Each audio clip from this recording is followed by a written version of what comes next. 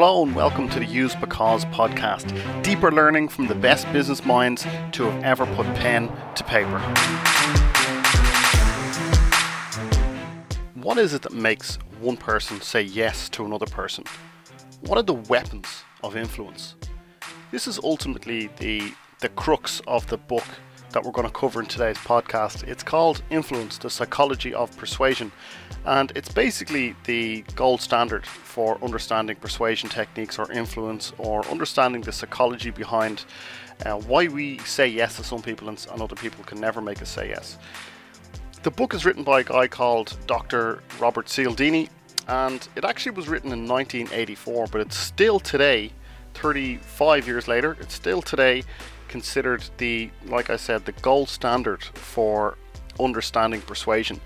Now, the book itself is maybe less than 300 pages, 250, 280 pages, something like that, but essentially it's an encyclopedia of examples of experiments, data, all of these things that make basically it very, very believable as to these being the 6 principles of persuasion.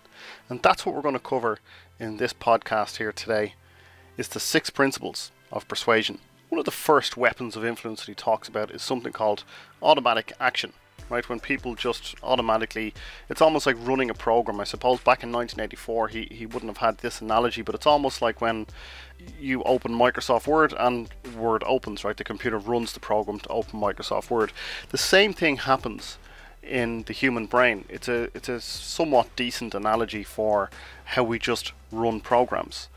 For example, if me and you met in person and I put my hand out to shake hands, you don't think, what the hell is this gesture that he's making here? You know exactly what it is, and we shake hands, right? You put your hand out, we meet at an appropriate distance, we grasp each other's hands.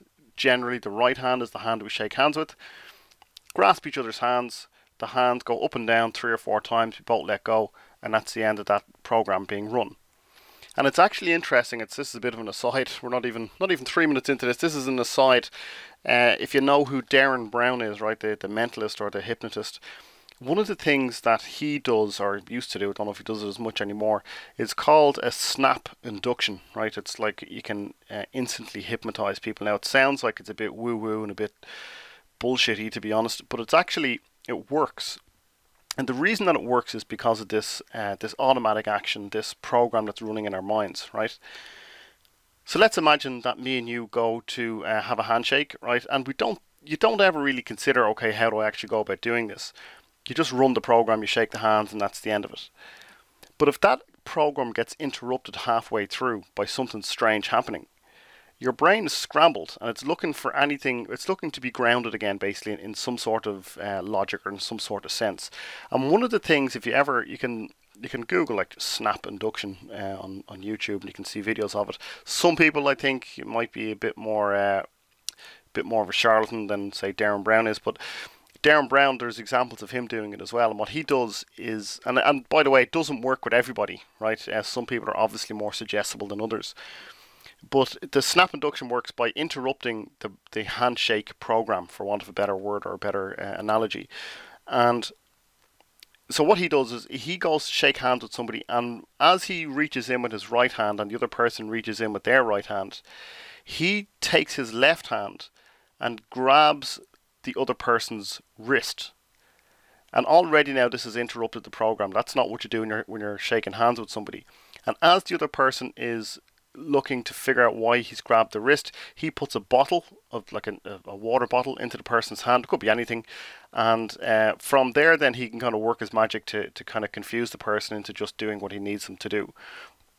Other things I've seen people do with snap inductions as well is they do the same thing, where they grab a person's wrist and they just slowly turn the person's hand back towards themselves, just very slowly, very gently. And they point at the person, so the person is essentially looking at their own palm, right, of the hand that they were supposed to be shaking hands with. They're now looking at the palm of that hand. And the hypnotist or the person doing a snap induction can say, just tap the person's palm and say, just look here. And they just very slowly just tap the person's forehead with their own hand, and they'll say, sleep. And generally, if they say it in the right way, there's probably a few more subtleties to it than that. But essentially what happens is that the brain is totally scrambled in that 1.5 or 2 seconds where somebody is going, what? I thought we were going to shake hands. This program has been all scrambled. What's going on? And what the brain is doing is it's looking for anything that makes sense. So when the person gives a strong command to sleep or to relax or to do whatever, generally the brain will just grab onto it and it'll just do it. It's okay, well, that makes sense, I'll do that then. It's almost like short-circuiting the brain ultimately. Now, like I said, it sounds a bit bullshitty, it sounds a bit ridiculous, but it's actually one of the things that he talks about in the book. Getting back to the book now, this book, Influence, the Psychology of Persuasion, by Dr. Robert Cialdini, PhD. He talks about a famous experiment, and it's to do with a photocopier or Xerox machine, as they called it back in the day. And it basically says that it isn't a well-known principle of human behavior that when we ask someone to do us a favor, you're going to be more successful if you provide a reason as to why you want that favor done.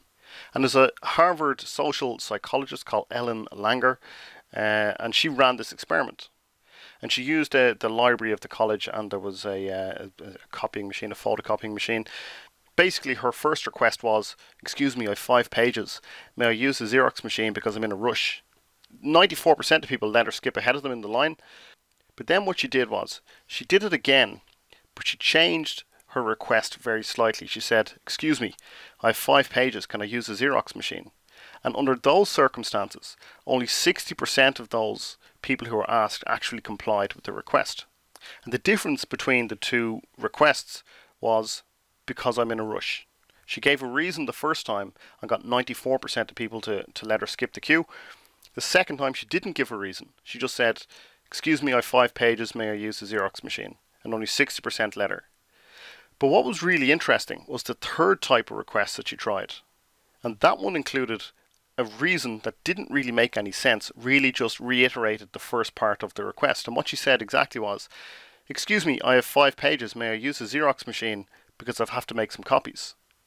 And the result was almost identical to the first one. It was 91%, very slightly lower than when she gave a reasonable reason, as in she was in a rush. This time around, she just had to make some copies. That was her reason.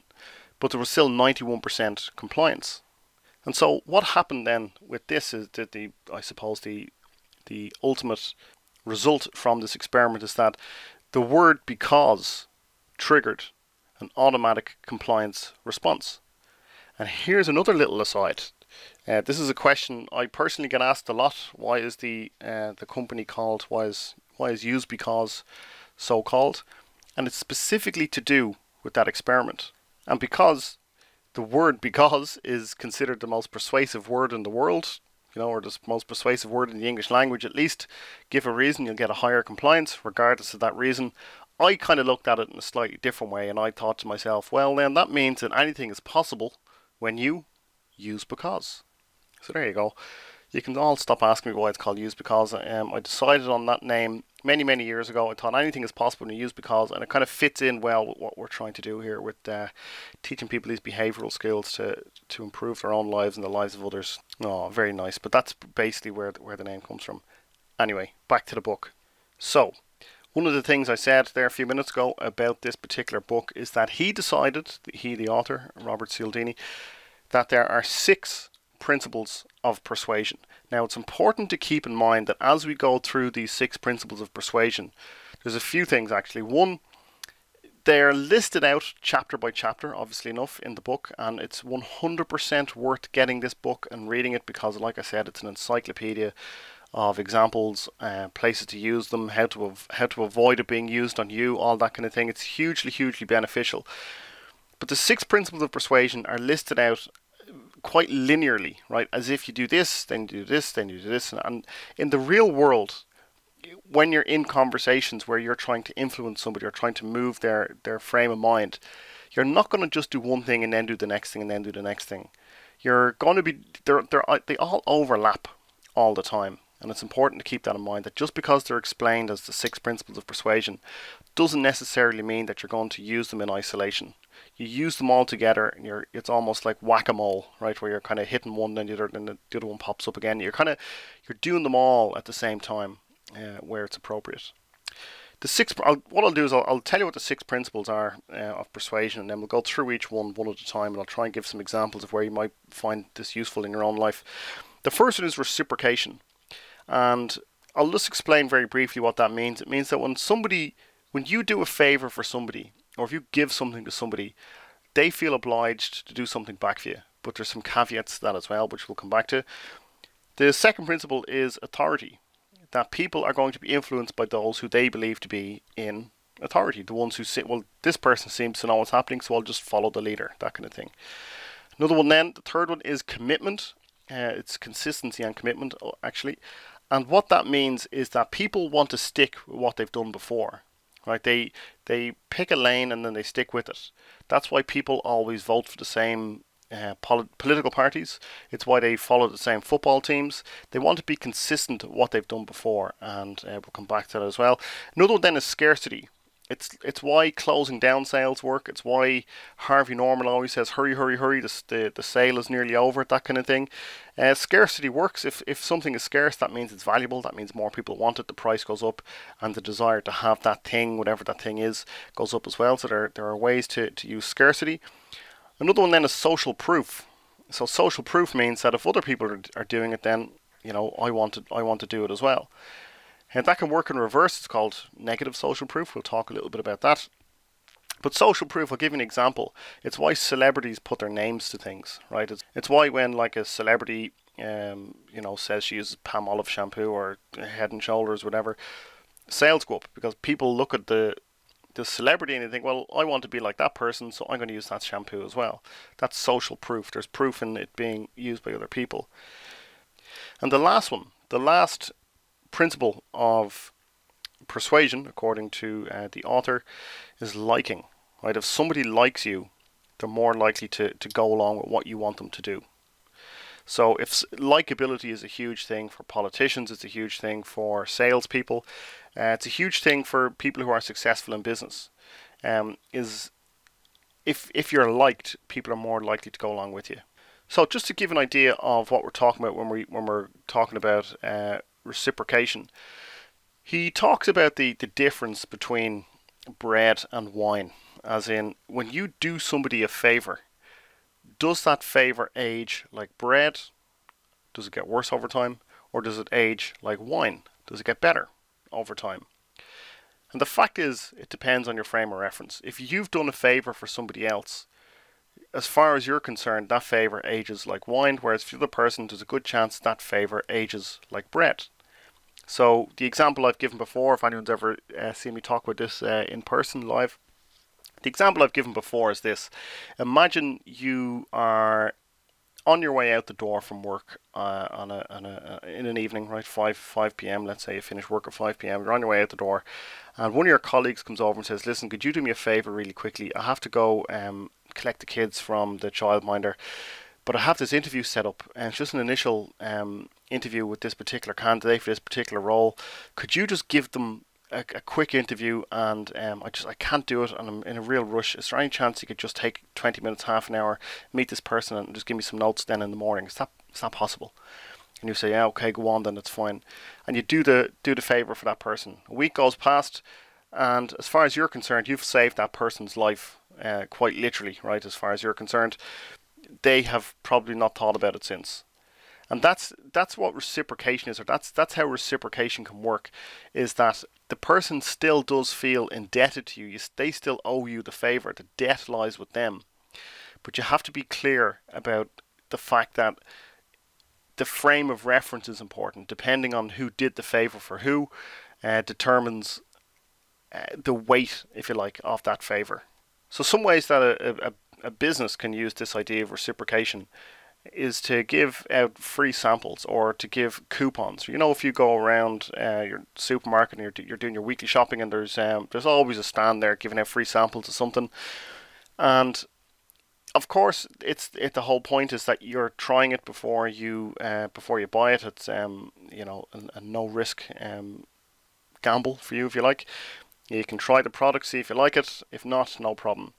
But really, it works from the psychological point of view of reciprocation. If you take a free sample, you kind of feel obliged to at least listen to the person's sales pitch, if not necessarily buy something. It's like when you go to a conference and you're walking around all the different stalls that are outside the conference room. There's always at these events, there's always stands set up, people trying to sell things, and there's a bowl of sweets, or there is free pens or notebooks or whatever it is.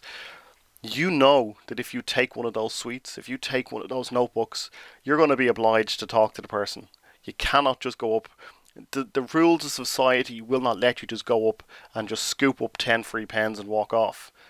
You always kind of go, oh, can I take one of these? Oh, you always act surprised as if, these are these pens for me. Oh my God, amazing. And then the person gets talking to you, and generally that's how business goes as well. Obviously we all need to talk to the people, but for a fact that you cannot just go up and take the free stuff, right? You're obliged, then the obligation lies with you, and that's the powerful principle of reciprocation. So how can you use this in your own day-to-day dealings? Let's imagine you are a manager of a team and you want somebody on the team to work late at short notice. You need to make sure the obligation lies with them and not with you. So there are different ways that you can do it. You can either offer them something first, it sounds a bit underhanded, but almost no strings attached, but obviously there are strings attached. You're about to make a request of them. Or you can remind them of something you've done for them previously. Right, you can say, you can bring up something where you did a favor for them even a few weeks ago, a few months ago, and remind them of it before making your request. There are loads of ways to do this. There are loads of ways to use reciprocation, and all you're really doing, it's not necessarily manipulation of the other individual. All it is, it's like in one of the last episodes we talked about Dan Pink's book, To Sell is Human. We talked about framing, just allowing somebody to see a piece of information or to see a situation through a particular frame. And that's what you're doing here with reciprocation. If you're going to ask something, if you're going to make a request of somebody, you need to make sure that the indebtedness lies with them. So you remind them of something, you make an offer to help them out some other time. As long as you understand the person's motivations, or you understand what their objectives might be, it'll help you to understand how you should approach that particular situation. And like I've said, and I'll probably say it a few times again, there are so many examples in this book. There are so many great ideas that can be given to you for how to improve your sales technique, your negotiation technique, your day-to-day running of a team technique. There's so much in this book. We have converted it into a course, and it will be going live in the next, I think, well, actually, it depends when you're listening to this.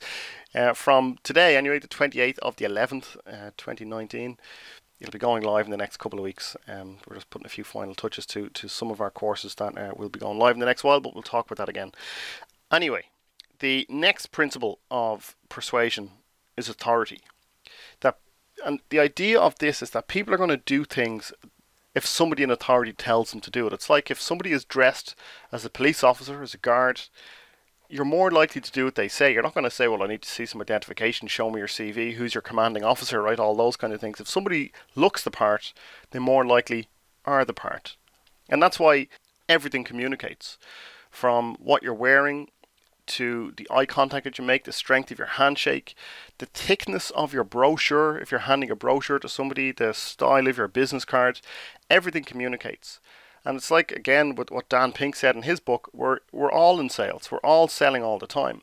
So if you're trying to convince somebody to do something, whether it's working late, whether it's paying for your product, or doing an interview for you because you need to go and collect the kids from the childminder, that's sales and it's selling. And if you need to present these things with authority. And in the book he talks about a very famous experiment. If you know it, it's called the Milgram experiment. And the idea was this, that people were brought into a room, and in front of them there was a box, and this box was had all these, I think, 25 different buttons, and each of these buttons had a different voltage, right? The idea was that there was a researcher who was carrying out an experiment, and what you had to do was to hit these different voltage buttons. And when you hit these different voltage buttons, somebody in another room who you could hear but could not see was going to get an electric shock. They were going to get a shock if they got an answer to a question wrong. I think they had to memorize pairs of words. You'd call out one word, the person in the other room had to call out the answer that paired with that word. It was something like that. And if they got it wrong, you just give them 5 volts, little jolt, right? It'd be like touching an electric fence, that kind of thing. And it went up to like 250 volts, and I think at around 120 volts you're dead, and at 250 your body is just twitching, right? You're no longer with us. But what was really interesting, and that wasn't really the experiment as to, and what they told the person who was hitting the buttons, they said this is to do with how pain stimulates memory. This is the idea that, you know, if somebody was under stress or under duress, would have triggered their memory to make them remember these words. And the experimenter was very stern, just sat there with a clipboard, but wearing the white coat, you know, all the things that an experimenter should do. And they would say to the person hitting the buttons, yeah, please, next 10 volts there, please. And the person would kind of hit the 10 volts, and they would hear the person in the other room going, ah, ouch, and it hurt them. And then they'd get another question wrong, it'd be 15 volts and 20 volts and 25 volts, and on and on and on it went, right? Until it got to the point where the person in the other room was screaming in agony. So the person hitting the buttons was starting to panic, going, listen, I don't know if we should be doing this or not. But the whole point was the experimenter, the person in the white coat with the clipboard, just very nonchalant would say, just continue there, please. No, please, just please, we need to make sure that we get all the data from this experiment, please, just continue. And what was really interesting was that the person just gave away their own intelligence almost to this person who was in a position of authority. It's incredible how, and actually what would happen is the person in the other room went silent. So this would get to 80 volts, 85 volts, 90 volts, 95 volts, and there was no sound, no answers coming back from the other room.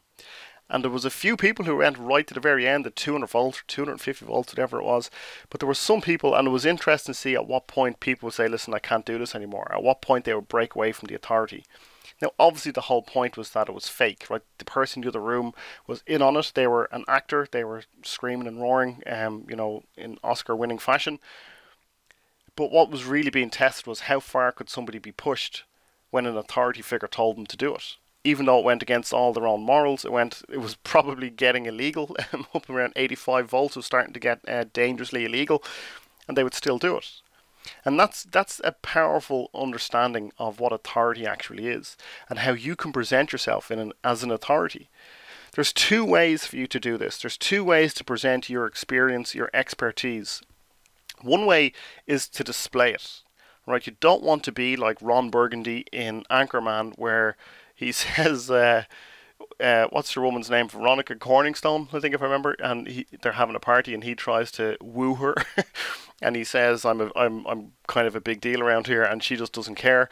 And he says, "I have many leather-bound books. My office smells like mahogany," or whatever it is that he says.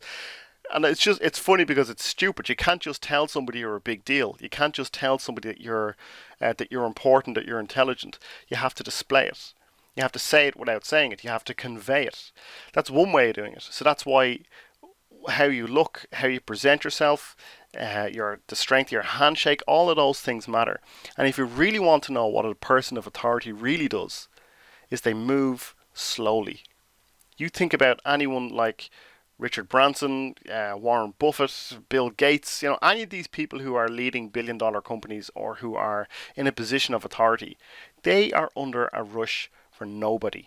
And here's a key little sales technique. If you ever struggle to get past the gatekeeper, if you work in sales, you know what the gatekeeper is. That's that person in between you and the potential customer who just fields all the calls. One of the best ways to get through that person is to talk really slowly on the phone. I don't mean in a weird way, but just let's say it was let's say I want to get through to Jeff, and Jeff's assistant answers the phone, and he or she says, well, Jeff isn't available at the moment. Well, I just say, before they even get a chance to say that, I'll say something like, how you doing? It's Kevin here, just looking to talk to Jeff, please. I'm not excited, I'm not worked up, I'm just assuming you're going to put the call through. Or you could just say something even simpler, like, can you put me through to Jeff, please? And who's calling? You go, when they say who's calling, what you do is you take a half a beat and you say, it's Kevin. And then at this point they're thinking, oh, this person obviously seems to know who Jeff is. Trust me, it doesn't always work, but it's a pretty interesting way to understand authority, to understand how to display your authority.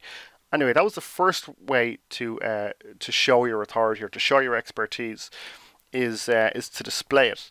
The second way, get somebody else to say it. If you've ever seen two people doing a sales pitch at the same time, they don't talk about their own experience, they talk about the other person's experience. This is John. John is 20 years in the business. He knows everything there is to know about vacuum cleaners and blah, blah, blah, blah, and lists off all the highlights from John's CV. Right? That's another way. Then it's much more believable when somebody does that rather than me saying, I'm Kevin, I've been working in vacuum cleaner sales for 50 years and blah. It sounds like I'm boasting or showing off, so it doesn't always necessarily go as well. That's authority. Oh, if you want to see a sublime representation of authority in action, have a look for a video on YouTube called Chokito, right? It's let me just check the spelling real quick. It's Chokito. It's the name of a chocolate bar in Australia.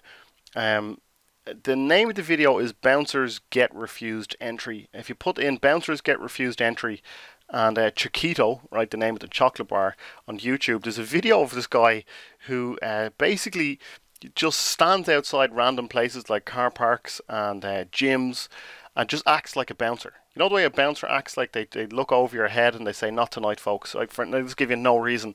This guy just does it brilliantly. It's a fantastic video. But it's really interesting how if you just display yourself as an authority, people just accept it. The people just go along with it. They just you give them that frame and they go along with it. That's authority. The next one then is commitment or consistency and commitment. People want to go along with what they've done previously. It's one of the reasons why politicians will not change their mind, even when there's evidence staring them in the face. At the moment, again, depends when you're listening to this. But at the moment in America, the Republican Party will not break away from President Trump. They will not admit that he has done anything wrong because they just want to be consistent the whole time. Same thing in the UK with Brexit, with Boris Johnson. He's just peddles the same nonsense all the time. And just sticks to what he says, because as far as they're concerned, there is strength in being consistent. Or having commitment to what you said previously. One of the ways you can use this in your own either professional or personal life is to label people positively. Say, for example, you need somebody who is not on your team to do something for you. You could say something like, I know this isn't really your job or your area of expertise, but is there any chance you could have a look at this particular problem or this particular project? What you've done there is you've given them a way out. But if you label somebody positively, say, listen, I know you're a problem solver, I know you like to work on difficult things and blah, but say positive things to them and then make your request. People will want to go along with how they've been labelled. They want to be consistent with how you see them. So if you see them as a problem solver, if you see them as somebody who's a team player, and you tell them that, in their head they'll think, yeah, I am a team player. Yeah, I am actually really good at solving problems. I want to go along with that. They want to be consistent with what they've done previously. One of the things he talks about in the book is an experiment that was done with these very nice houses, and they went to these people and they said, is there any chance we could put this massive, huge billboard in your garden that says drive slowly? We know it's all to do with neighbourhood watch and looking out for each other. And what was really interesting is that there was a huge percentage of the people that were asked that actually allowed it. It was a full 76% of people allowed this massive billboard to go in their garden that said drive carefully.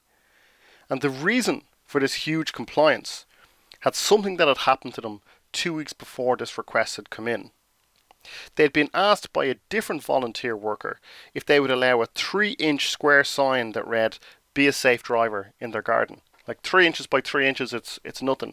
Can we just put this in your garden? We're going to put it in all the gardens so that everyone drives safely. That was the idea. And because they'd allowed the first one, they just kind of wanted to be consistent. They wanted to do what they'd done previously, and they just allowed the bigger one. 76% of people said, well, I let that other smaller one in. Yeah, I'm going to let the bigger one in as well.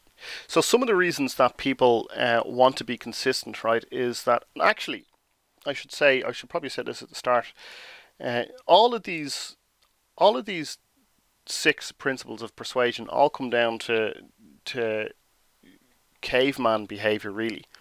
If you think back to when we were all in tribes back in the day, reciprocation worked, right? Reciprocation worked is because if we all went out hunting and only one of us came back with food, then if he shared, then the chances are that we'd share with him the next time, and so everybody survives. That's where reciprocation comes from. And something like commitment or consistency, it's seen as socially acceptable that this person is trustworthy. And if you're trustworthy, then you can stay in the tribe. It also allows for cognitive ease, right? If you always voted Labour, or in Ireland, if you ever always, I don't know if you voted Fianna Fáil or Fine Gael or whoever it was, or whatever the political party is in your country, if you always voted for that, the chances are you'll just vote for them the next time because of cognitive ease. You don't have to think about it. It's just, that's just what you do. Same thing, like I said at the start, about supporting your favourite sports team.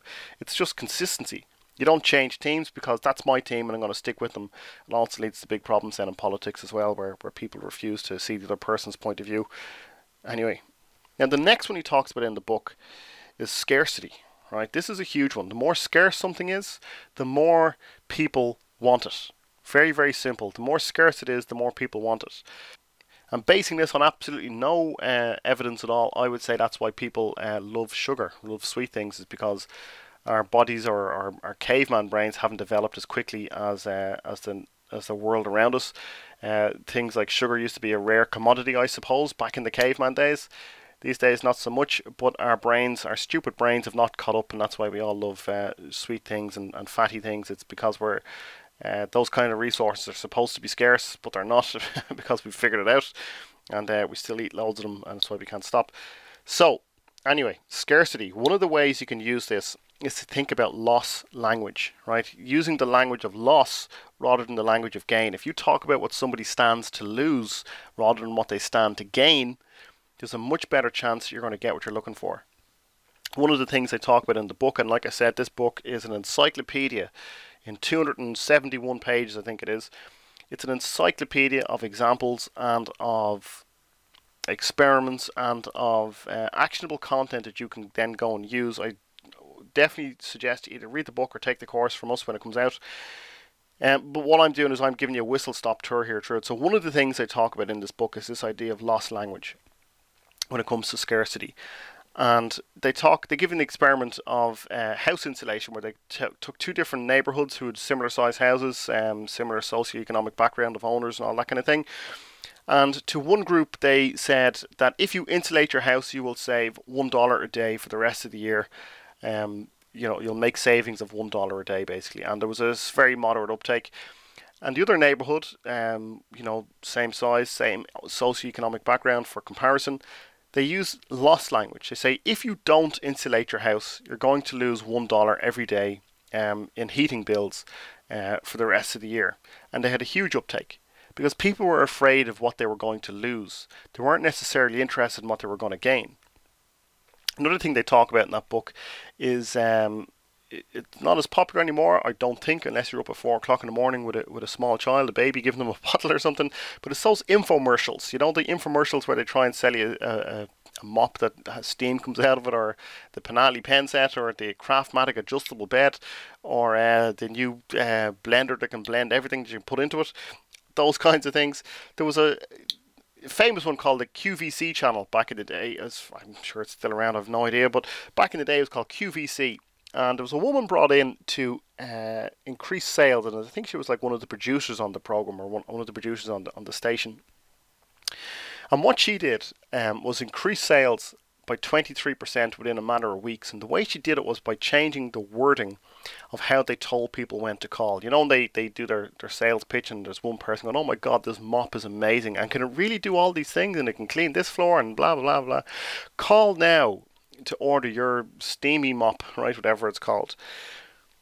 But what this woman did, this genius of a woman, she came in and she said, rather than just saying call now to order your mop, what she did was she said, if lines are busy, please call back. And what that did is it put in the person's mind, the person sitting at home, it put in their mind this idea that everyone else is buying them. This idea of scarcity, this idea of, why would the lines be busy?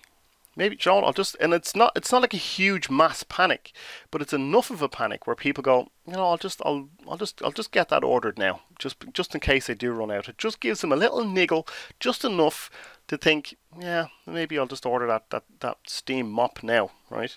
Scarcity works and loss language works. Another example they give in the book is of a beef shortage, right? So there was these salespeople who had a beef shortage, right? So they were selling meat to the supermarkets, and what they did was they told these supermarkets that there was a run on beef basically, and there was a shortage. But what was really interesting is that they said not only is there a shortage, we don't know why there's a shortage. So we don't know how long this shortage is going to last. And there was two things there. One, the scarcity of there's just not enough beef going around, and secondly, we don't know when this shortage is going to end.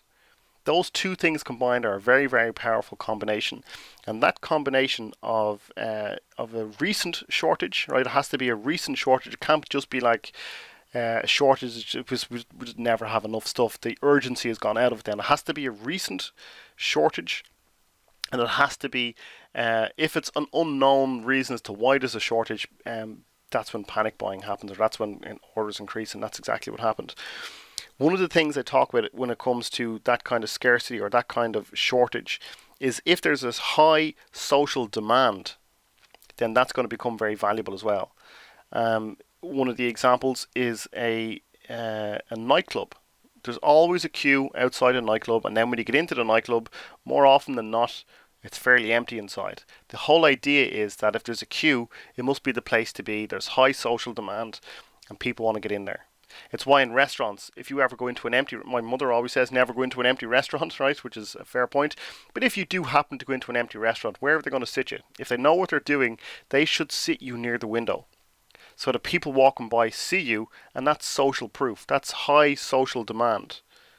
And that means that other people are more likely to be attracted in. The people at the window attract more people in. So that's scarcity. The next one then is social proof. And social proof is fairly standard. It's like I said, that if a model, if a celebrity is using a particular type of shampoo, the chances are the company is going to sell more of that shampoo. But what's very important about social proof is that if you're trying to convince somebody to buy a particular product or to do something that you want them to do, you have to show them social proof of somebody who's just like them. Say, for example, there is a member of a girl band who is now selling shampoo on the television. I am not their target market.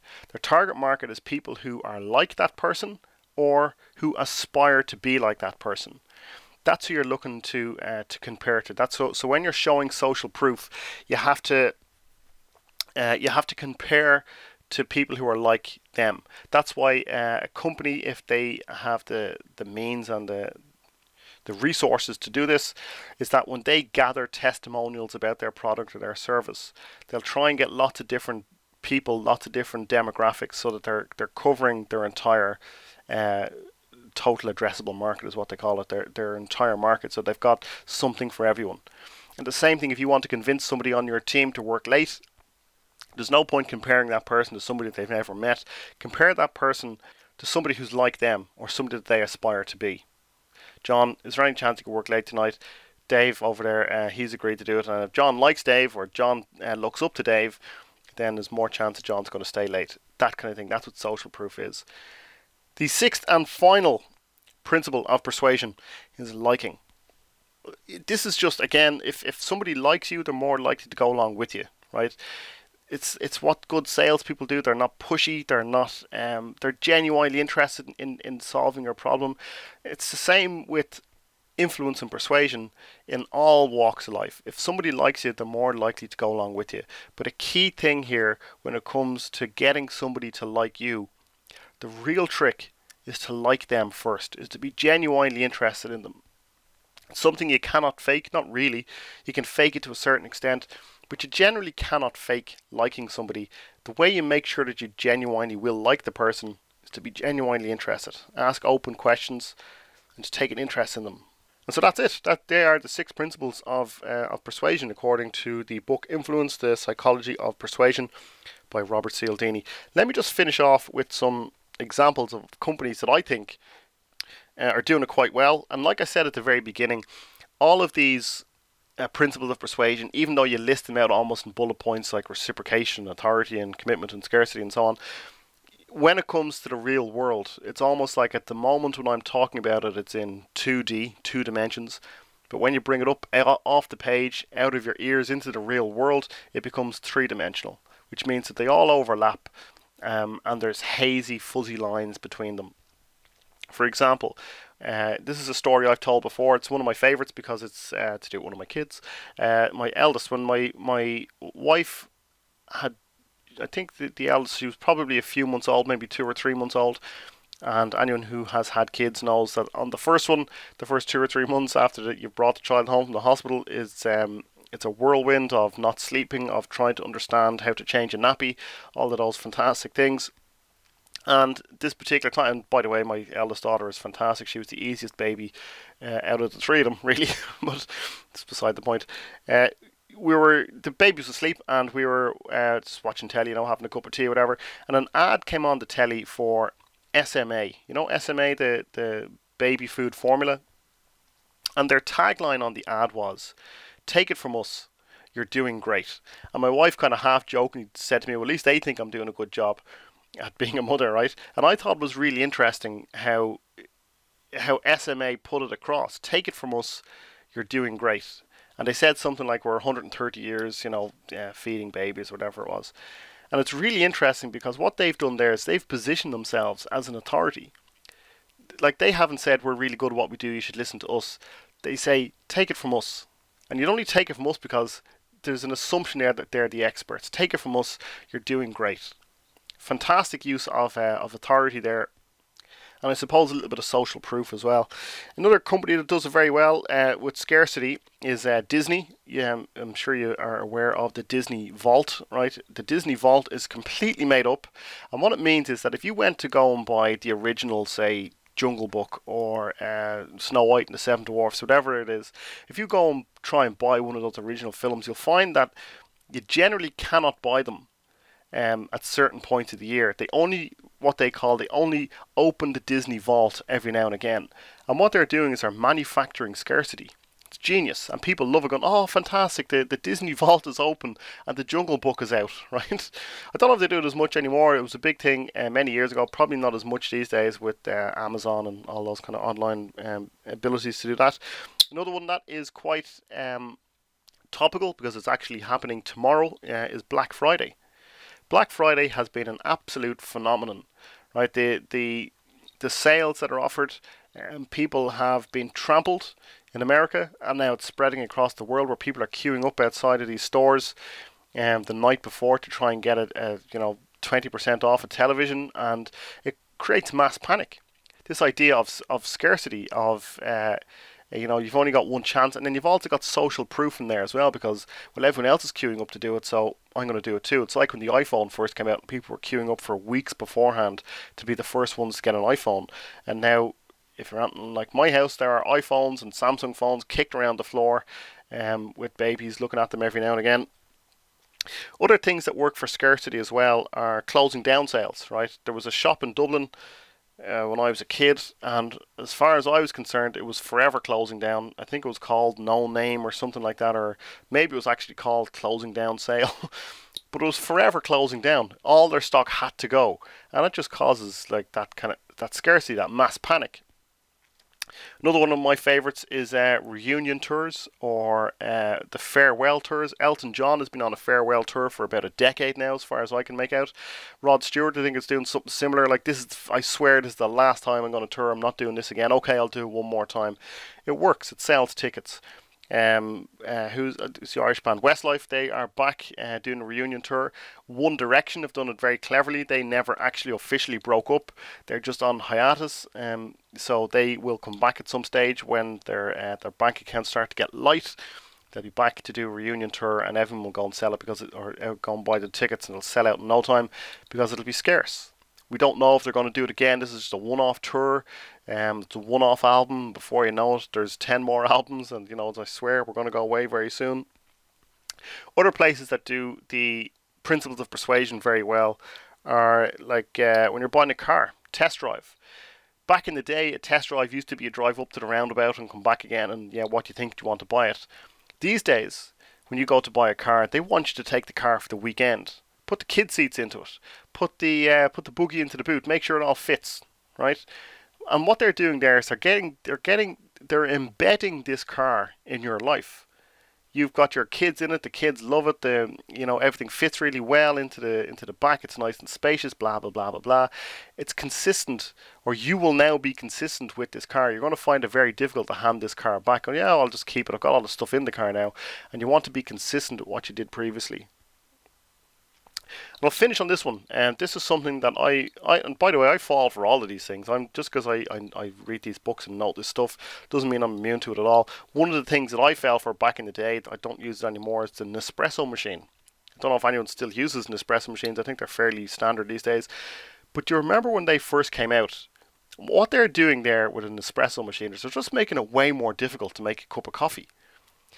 Now, I know there's people listening to this all over the world, but in Ireland there is still a shop called Brown Thomas, very very fancy store, very very fancy shop. And if you wanted to buy the capsules for the Nespresso machine, you had to go in to Brown Thomas, and you couldn't just buy the capsules. You had to have a conversation about your preferred flavor profiles, right? You say, I'm just looking to buy some coffee, please. And they go, oh, excellent. And what kind of flavors do you think you might be interested in? Well, this one has... And they started to talk about coffee as if it was like wine. And it was weird. It just became more difficult to have a cup of coffee through this particular process. And yet people were queuing up to buy these little capsules in this one particular shop. Genius use of scarcity, genius use of authority, genius use of commitment, genius use of all of it really, and actually social proof, because who's in the ads? None other than the handsome man himself, George Clooney, right? Genius. It was just a genius launch of a product, and obviously these days, as far as I know, I don't even use an espresso machine anymore. Went back to the plunger one, the French press I think it's called. It's my favourite. I mean, like, it's amazing how we all just kind of, oh yeah, you have to have an espresso. They do the best coffees in the world, supposedly. That's what we all said. They do the best coffee in the world, supposedly. But we didn't know because we just believed other people because of social proof.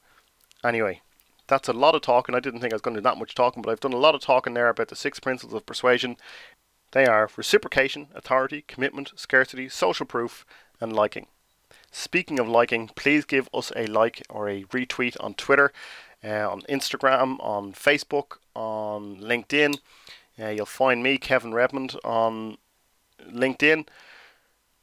Get in touch, let me know what you think. Please do tell 2 people that you know about this podcast if you think it is of value, if you think it is useful. It is doing gangbusters, as they say. It's going way better than I thought it would. That's why I'm continuing to do it. I think I love doing it, and other people seem to like it too. But please do get in touch and tell me specifically what you like about it, because I'm a little bit in the dark as to why so many people are listening at the moment. And tell 2 people that you know about this podcast, and let's really get it. Let's challenge Joe Rogan for his title of biggest podcast in the world. Until next time, my friends, talk to you soon. Bye bye.